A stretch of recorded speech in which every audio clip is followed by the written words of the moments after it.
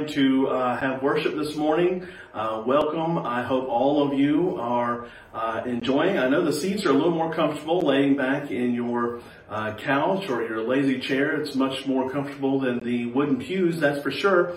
So welcome. So glad that you guys are here at Live Oak Church. Again, the church is not the building. It's not a Sunday morning program. We are the church. And so all of us coming together, where two or more are gathered, there he is. And so I know that the Lord is with us today. And so welcome to Live Oak Church. It's going to be a very interesting day, a very interesting couple of weeks. And I just thank you in advance for being the church and being open to what God has in store, because he's never going to waste a situation. And so we're going to find ways that God is going to use this for his glory. It's been a crazy 2 weeks, and this is a unique time where we're forced to shift our rhythms. We're forced to understand of what and how to do church. We have to re-engineer how this whole church thing is done. And so I think that's a good thing. I think it's going to be good. And it's so God that the next part of our journey in Luke is in chapter 6, starting in verse 1, as we talk about Sabbath, as we talk about rest. And so we're not going to do a series on Corona and the church. We're going to continue on as if everything is normal. And so we're in the book of Luke, chapter 6. If you have your Bibles, turn to Luke chapter 6 in verse 1. We are in part 3 of our journey of Luke. And this little section, we're looking at the enemies of Jesus as he began his ministry, as he started going out and doing his work.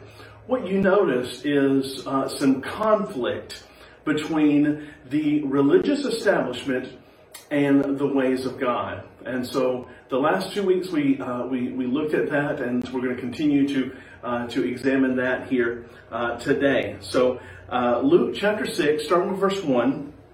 On a Sabbath, while he was going through the grain fields, his disciples placed and ate some heads of grain, rubbing them in their hands. But some of the Pharisees said, "Why are you doing what is not lawful to do on the Sabbath?" And Jesus answered him, "Have you not read what David did when he was hungry? He and those who were with him? How he entered the house of God and took and ate the bread of the presence, which is not lawful for any but the priest to eat. And also he gave it to those with him. And he said to them, the Son of Man is Lord of the Sabbath." On another Sabbath, he entered the synagogue and was teaching, and a man was there whose right hand was withered. And the scribes and the Pharisees watched him to see whether he would heal on the Sabbath, so that they may find reason to accuse him. But he knew their thoughts, and he said to the man with the withered hand, "Come and stand here." And he rose and stood there, and Jesus said to them, "I ask you, is it lawful on the Sabbath to do good or to do harm, to save life or to destroy it?" And after looking around at them, he said to him, "Stretch out your hand." And he did so, and his hand was restored. But they were filled with fury and discussed with one another what they might do to Jesus. Let's pray. Lord, thank you for your word. And I pray right now, as the church gathers together, we would be and remain faithful to your word, that we would remain faithful to your teaching. And God, I pray that not a single word would come from my lips that is not first anointed by your Holy Spirit. In Jesus' name we pray. Amen. So a couple things that we want to discuss today, we want to look at here today. The first thing is that Sabbath is to increase the relationship, not the religion. Sabbath is to increase the relationship, not the religion. Jesus had a habit of relaxing legal observances in the face of human need. He had a habit of taking that which everyone else said this is the way you're supposed to do things, and kind of relaxing those rules out of out of human need. Why? Because his love, Jesus' love, compelled him to look beyond the ritual. His love for others compelled him to look beyond the ritual. You see, the Pharisees and the church, they focused so much on what was the ritual, what had to be done day after day after day. They were so stuck to the rules that had been given to them that they forgot that those rules were there to connect them to God. And so what Jesus did was he let them know that the relationship was much more important than the religion, than the ritual. Hosea chapter 6 verse 6 says, this is coming from the Lord, "For I desire steadfast love and not sacrifice, the knowledge of God rather than your burnt offerings." God is saying, listen, just because you give a sacrifice, just because you do the ritualistic things, does not mean that that's what I want. I want your love. I want your commitment. I want your knowledge. I want your relationship. I want your communion. I want you to be with me. That is the foremost desire of God. It's not just the idea of doing the right things. And what a perfect example. What an ideal situation for us to look at right now, because right now you are at church in your home. Right now you are at church. All of the people of Live Oak are in their individual living rooms experiencing church worship service in your living rooms. Why? Because of something that's beyond our control. Why? Because of love. Because I love you and I want you to be okay. I want you to be protected. I don't want you to become sick. And because of that, we're called to be to separate into our rooms. Because it's not about the ritual of us coming together. It's about the relationship that we have with God. What a perfect opportunity for us to recognize that church has nothing to do with the individual rituals that we do on a weekly basis. It has to do with a love between us and God and a love between us and each other. The second point is understanding what is the Sabbath. What is the Sabbath? You see, Jesus communicated to the Pharisees that He is above the Sabbath. He is God, and He, the Son of Man, overrules your rituals. In verse 5, He said to them, "The Son of Man is Lord of the Sabbath." Our connection with God, our connection with the Lord, our connection with Jesus supersedes that of the rituals. And so let's look at the Sabbath. Let's look at, because this was a big deal. So where did the Pharisees come from? Where did this begin? Well, it began in Exodus chapter 20, verses 8 through 11. "Remember the Sabbath day to keep it holy. 6 days shall you labor and do all your work. But on the seventh day, But the seventh day is a Sabbath to the Lord God. In it you shall not do any work, you or your son or your daughter, your manservant or your maidservant, or your cattle, or the sojourner who is with you at the gates. For in 6 days the Lord made heaven and earth, the sea and all that is in them, and rested on the seventh. Therefore the Lord blessed the Sabbath day and hallowed it." So we're going to unpack this a little bit about what makes the Sabbath important. Because I do believe, don't hear me say, that Jesus negated the need for the Sabbath.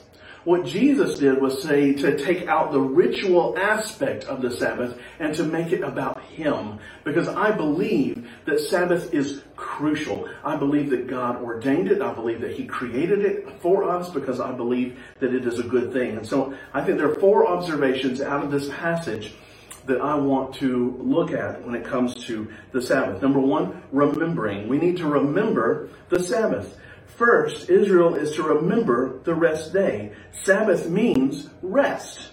Remember the Sabbath day. It means don't forget to take a day off.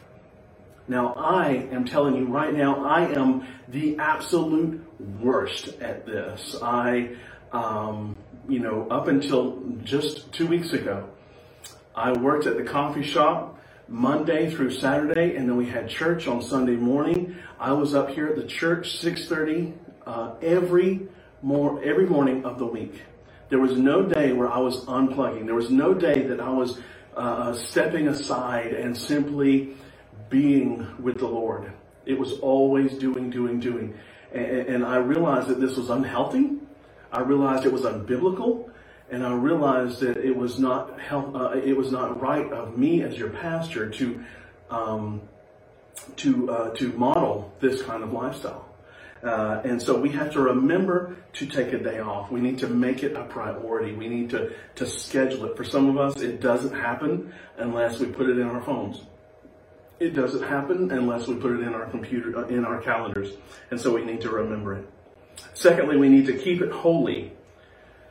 Keeping it holy means setting aside from all other days as a special day. Specifically, as verse 10 says, keep it holy to the Lord or for the Lord. In other words, the rest is not to be aimless rest. This is not to be a day where you Netflix and binge watch your favorite TV shows, but God-centered rest. Attention is to be directed to God in a way that is more concentrated and steady than on ordinary days. Where is it where you're able to focus on the Lord? You know, for me, I love just going to the beach and sitting there and hearing the waves crash. I love reading the scriptures, meditating on the scriptures, listening to praise worship as the waves come crashing in. I love that connection to God in those moments. I love taking a walk in the woods. I love those connections. See, that's what it's talking about. It's not chilling or relaxing. It's about a connection to God that you don't get on a normal day. So make it holy. Holy means set apart. The word Holy Bible, the word Bible simply means book. Holy Bible is what makes the book set apart from all other books. And so as we look at the Sabbath day, it is the holy day. It is the one day set apart for the Lord. And the third thing we're going to look at is 1 out of every 7. The holy rest day should be 1 out of every 7. Verse 9 says, 6 days you shall labor and do all your work, but on the 7th day is a Sabbath to the Lord your God. Work 6, rest 1. Work 6, rest 1. That's the pattern prescribed in the 10 Commandments. Note, it does not say that the Sabbath, that the rest day, has to be the last day of the week or the first day of the week. The concept of the weeks is not even mentioned. The command is simply to work 6, rest 1. Every 7th day should be a sabbatical. Listen, that's the great thing about God. You see, He lines all these things up. It's not just spiritual, it's emotional, it's physical. Our health is contingent upon us having certain rhythms in our life. And part of the rhythm that we're supposed to work from, to live from, is an idea of work 6, rest 1. Work 6, rest 1. And so it's very important if you're able to do it, to make sure that you have this set aside for you to do. Don't try to make it up. I'm going to work 4 weeks in a row and then take a week off, and try to catch up all that. There really is a rhythm. There is a way that God created this to be. And then fourth, verse 11 leads us to the basic point of the commandment. It's based on God's rest after creation. For in 6 days the Lord made heaven and earth, the sea and all that is in them, and rested on the 7th day. Therefore the Lord blessed the Sabbath and hallowed it. Work hard and well and be an example. Be an example. And this is taken from Genesis chapter 2, verses 2 and 3. And on the 7th day, God finished his work, which he had done. And he rested on the 7th day from all his work that he had done. So God blessed the 7th day and hallowed it, because on it, God rested from all his work, which he had done in creation. And so my thing is, as Christians, we should be the hardest laborers, the hardest workers on 6 days. And on that seventh day, we rest. Work hard, do as much as you can, work as much as you can on those 6 days. But on that seventh day, we need to develop a spirit of rest. And so what I want to do, what I want to look at is in Luke chapter 6, Jesus said, but he knew their thoughts, and he said to the man, Jesus said to them, I ask you, is it lawful on the Sabbath to do good or to do harm? So I thought for just a minute, as we close things out, let's look at how does the Sabbath do good and how does the Sabbath do harm, okay? So first off, how does the Sabbath do good? One, it allows us to work from our rest. There's a friend of mine, David Enzer at Point North Church. He gave me this thought years ago, and I always thought it was kind of just semantics. Do you rest from your work or do you work from your rest? And I think that God set it up that we are to work from our rest. Often, we recharge and then we're ready to work. Too often we work so hard we just pass out. And that's not the way it's supposed to be. Rest, recharge, and then work. So I think the Sabbath does good because it allows us to work from our rest. Secondly, it keeps our priorities in order. If we're able to give God that one day and focus on Him and have that Sabbath to where we're able to focus on Him and to love Him and to worship Him, it keeps our priorities in order for the rest of the day. And then thirdly, it's healthy.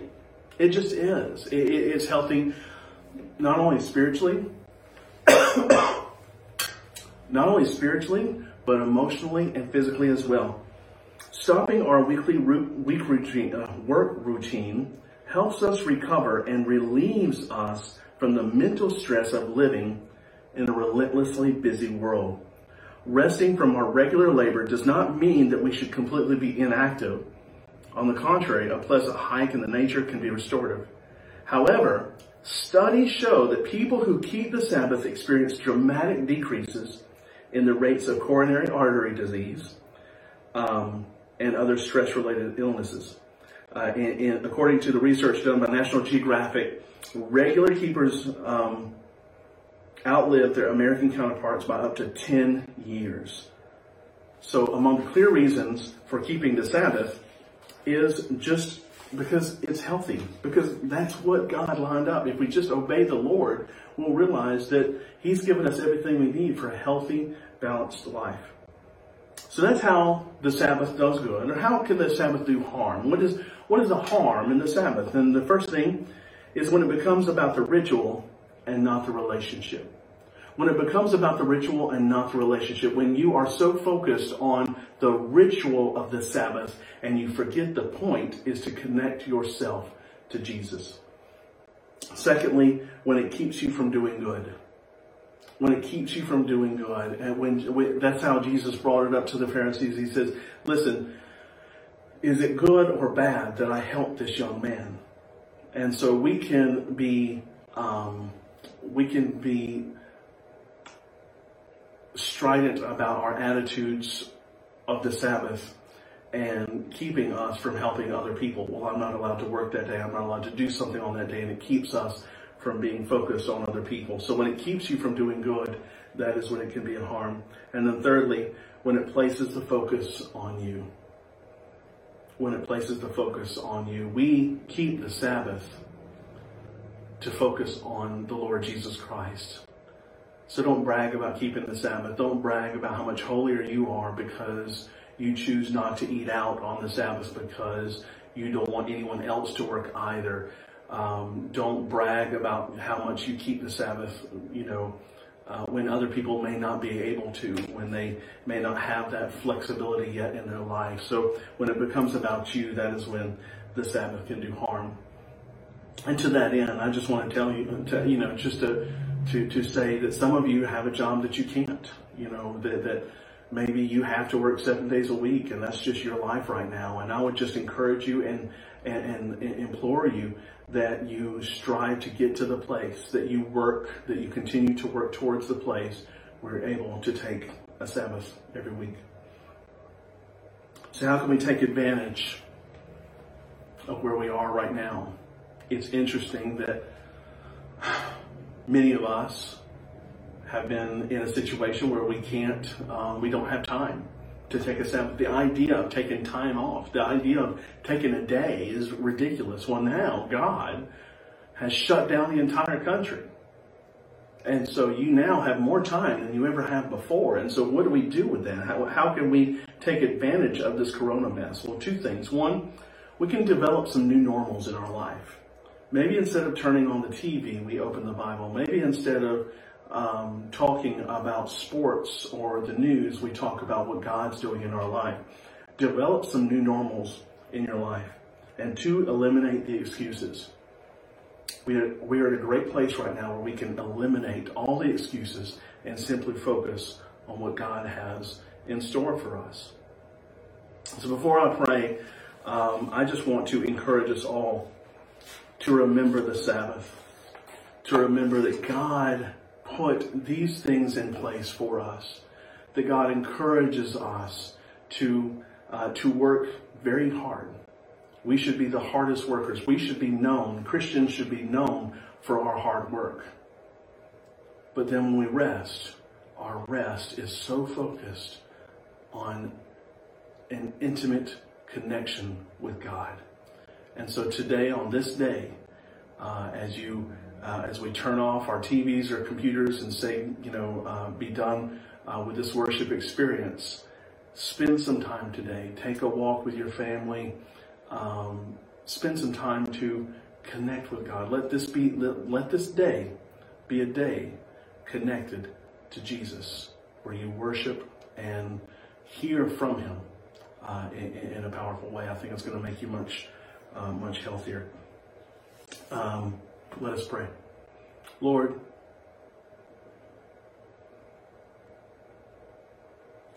I don't understand what's going on in the world. I don't understand what happened. I don't understand what's happening with this virus. I don't know if it's exaggerated. I don't know if it's real. I don't know, Lord, what's going on. All I know is that we are to follow you. All I know, God, is that you are still on your throne and that we are still the church. God, I pray that we would all develop in our lives a habit of the Sabbath. But that Sabbath would not be a ritual, but simply a closer relationship with you. God, I pray for those who are losing their jobs. I pray for those who have financial needs. We pray that you would be the provider. I pray for those who are getting ill, for those who are getting this virus. God, we pray that you would be the great healer, God. I pray, God, you would open our eyes and give us opportunities to see ways for us to be the church in the community. Lord, we love you. We thank you for all these good things. In Jesus' name we pray. Amen. Before we go, I just want to remind you a couple of things. Obviously, at this time in church, we would be passing a basket. Marty would be plucking the guitar, and the offering basket would be going by, and for you to be able to give your tithes and offerings. Obviously, we can't do that right now. There is no basket going in front of you at this moment. So I encourage you, if you can, sign up to give online, or you can even Venmo, download the app on your phone, Venmo app, and you can give that way as well.